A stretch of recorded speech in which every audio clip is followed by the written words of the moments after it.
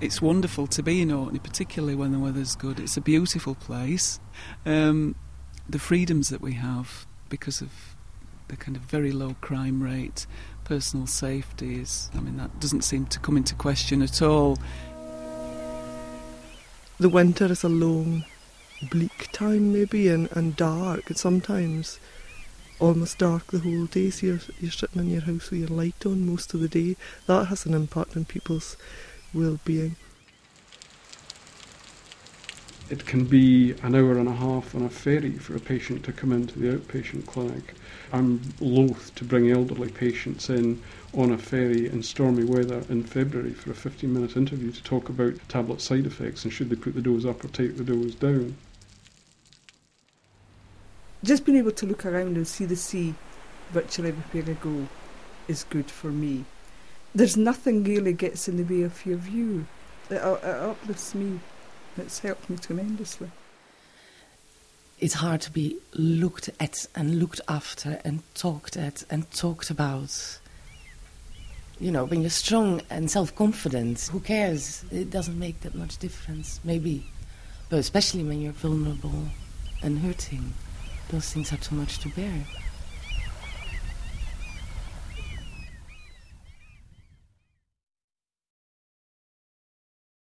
Better known as an idyllic tourist destination than an everyday place to live, the Orkney Islands are home to nearly 20,000 people. And like all populations, these people span the full range of mental health and distress. How does living on a remote group of islands affect the lives of service users there?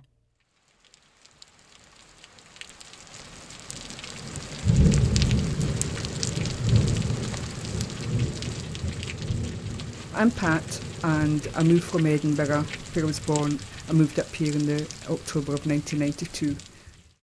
Pat's mental illness coincided with a diagnosis of cancer. I'd never had any mental illness while I was in Edinburgh, and I think had I been as ill as I was then and not wanting to leave home and everything, I would have been locked in a flat for, days on end. Because here my front door's open constantly. People can come in and go, and you just feel you're available for folk, and their friendship and support was available for me. People would come in, and if I was wanting to see them and speak, that would be fine. If not, they would just say, well, where we are, sort of style, and that was it. But you had the contact, you had the security of having an open door. Because I say in Edinburgh, a burglar alarm on, and I would have been inside the flat. David also came to Orkney from Edinburgh. I'm 53 years old, and I'm sort of shipwrecked here, really. To a large part because of my mental health problems, because I was struggling so badly down south, I sort of fled to a place that represented to some degree coziness. For David, it was a return to the place where he'd spent much of his childhood. For me, what helps is just the lack of some of the urban problems. Like, I lived on a housing estate in Edinburgh. It was the first time I'd been in social housing, and I was horrified. Some of the social housing in Edinburgh is just absolutely appalling. I live on the equivalent of a housing estate here in Orkney, and it's a peaceful haven compared to that. And I'm sure Orkney has all the social problems, they're just not on the same kind of scale and intensity you get. Orkney consists of some 60 islands, spread out over a wide expanse of open sea. Many of the islands are uninhabited, but where there are communities, they tend to be small and tight-knit. There is the problem that it is a small place, and if you do go a bit off, it'll get talked about and people will know it. So, in other places I've tried to hide the fact that I had mental health problems, like when I'm applying for jobs and things like this and meeting people. Here I do it a lot less. Some service users have found this lack of anonymity troubling. Oh, I'm Donna. I was born in the Netherlands, and in 91 we moved to Orkney. I live on the southern island, Hoy, which is a very nice, varied island. It's quite big, but it has only slightly over 400 people that live here. So in that sense, it's quite small. When Anna became severely depressed, she had to go to hospital. The nearest inpatient beds were in Aberdeen, some 200 miles away. She only returned to Orkney after spending a year in the therapeutic community in Aberdeen. The feeling of coming home was quite overwhelming as well. It was very ambivalent. It was in a way a homecoming. But it was very odd. I had a cat here, Matilda. We came in and the cat was in coma and died the same day. So that was kind of significant that she died when I came back. The next day I went for the first time to the village shop to get my bread and milk. And a lot of people said, greeted me and said, how nice to see you back, Anna. We're really, very happy that you're back. But we're so sorry about your cat. I said, how do you mean? Well, we're so sorry that Matilda died. And I know it was very well meant, but to me at that time it was shocking and I felt so paranoid. I thought, how come all those people know that my cat died? How is this possible? I can't believe it. I felt very threatened. The islands are home to a number of mental health practitioners too. Like the service users, they too must carve out a way of life on the far-flung islands. Here's Graham, who works for the Child and Adolescent Mental Health Service.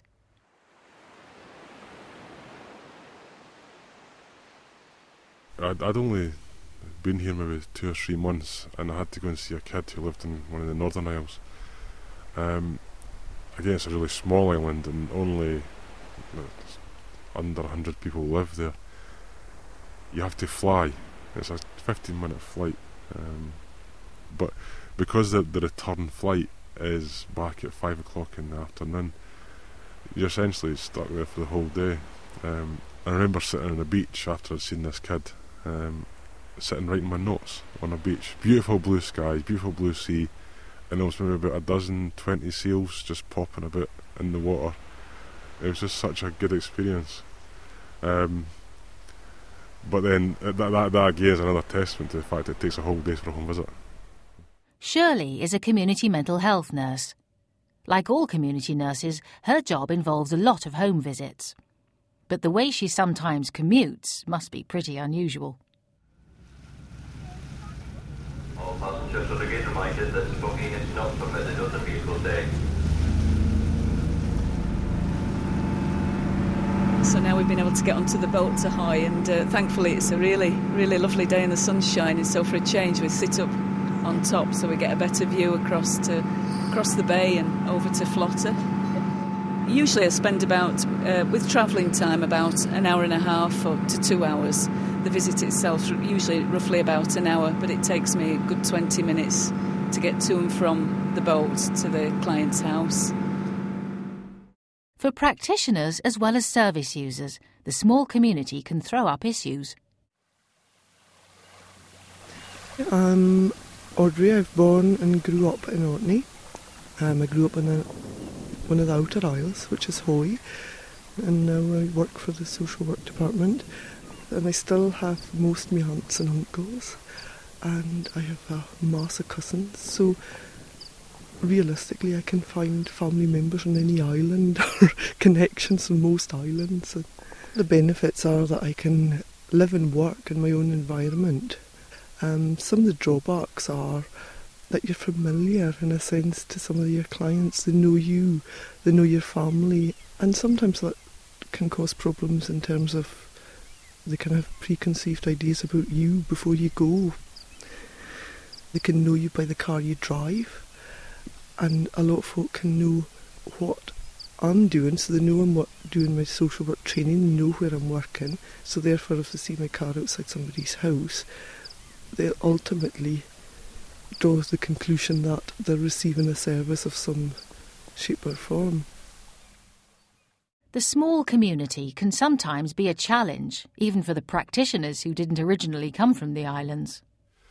I think the biggest difference which I think is most noticeable when we first moved here, is the lack of boundary between professional and private. People talk about it, but I never actually realised just how intrusive or how difficult it would be. For example, when I lived in Glasgow, I worked in one particular area of Glasgow. I lived in another area, and there was never any crossover. Because it's such a small place, obviously people's lives overlap. I think that's quite a grounding thing, really, is that you have to be who you are. You can't pretend in Orkney, which I think is very refreshing. Whereas, for example, a client we might have been seeing might see this afternoon, tomorrow they might be, working in a shop, for example, where I go in to buy something. I was in a gym in Kirkwall, and I saw a parent of a client. I knew he was going back to work as well, so I was kind of like thinking, I really, really hope he doesn't have to get changed. And just as I was getting my clothes off, just about to get into the shower, he just walked in. So I'm thinking, please, just don't talk to me. So in the end, I was in the shower, he got in the shower, and just started chatting away. Not about anything to do with his daughter or anything, but I was just kind of thinking, how often does it happen that you share a shower with a client's dad?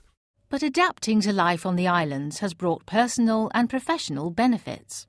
I think it feels as if it kind of generates a bit more kind of mutual respect, and that we're all here and we all live here, and there's that kind of perhaps more of a kind of supportive feel to it. It makes it for a better practitioner. I think it makes you more honest, and that you can't hide behind your professional role, because people will catch you out and they'll find you out. The geography of the islands colours all the practitioners' jobs. In fact, it's had a fundamental impact on the way the entire mental health service is delivered. Here's Shirley, now driving to a client's home.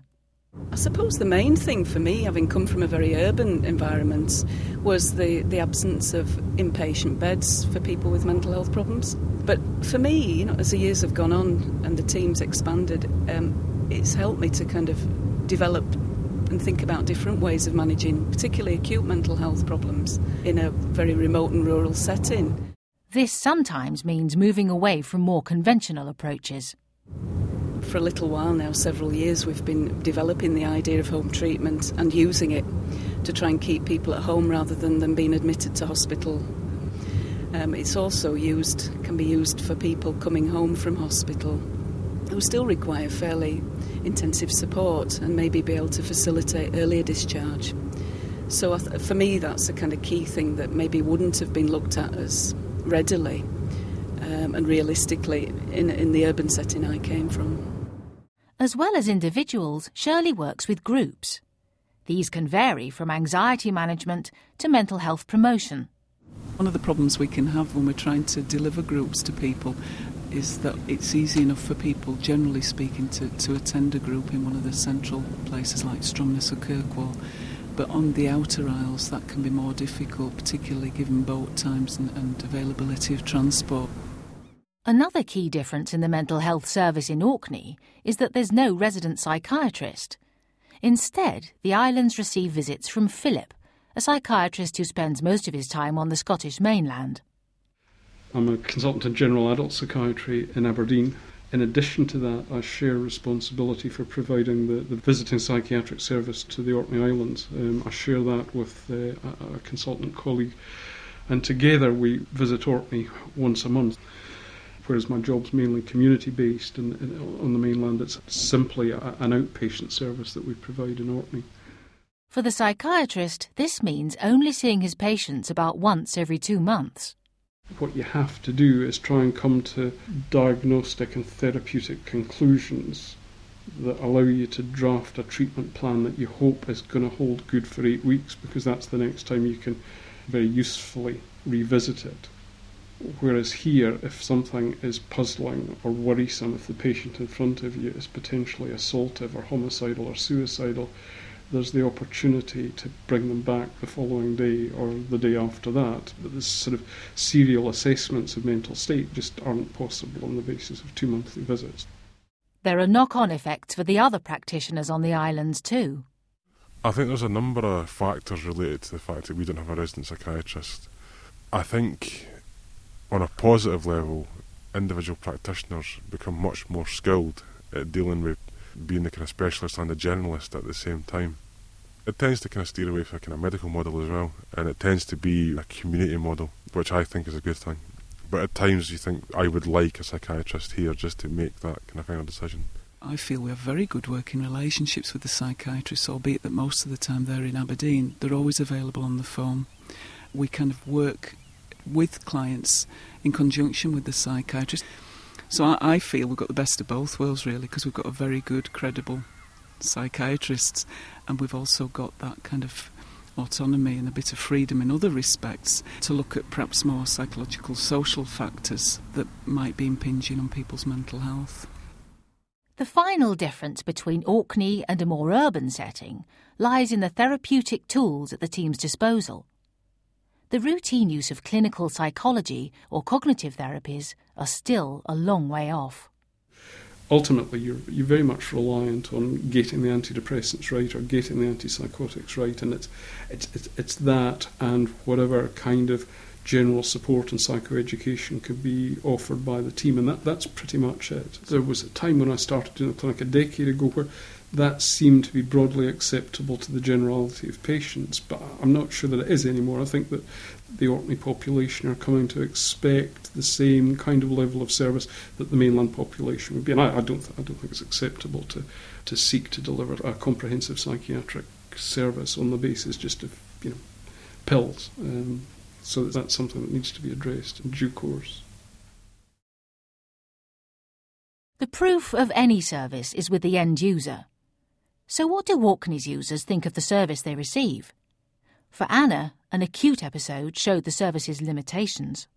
When I really became very depressed, I had to leave here to go to hospital, to be admitted to the ward in Aberdeen. And there was not a lot of kind of follow-up treatment possible here. The only possibility was maybe, something like art therapy, but the art therapist was a friend of mine, so that was, out of bounds. Pat has found resources within herself. I think what helped was because I was open about my cancer, and that I didn't want people at work not to be able to say, "How are you today?" without being worried about the reply and things. So I decided that for me to cope, I had to be open. And I've been the same about my mental illness.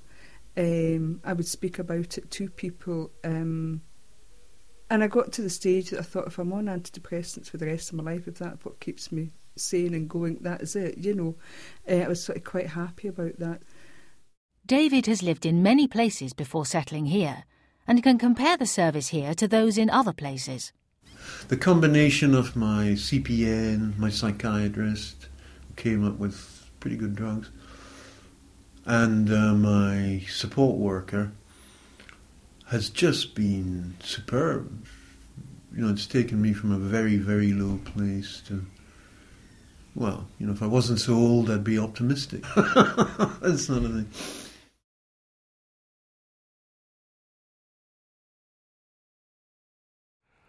From the Open University.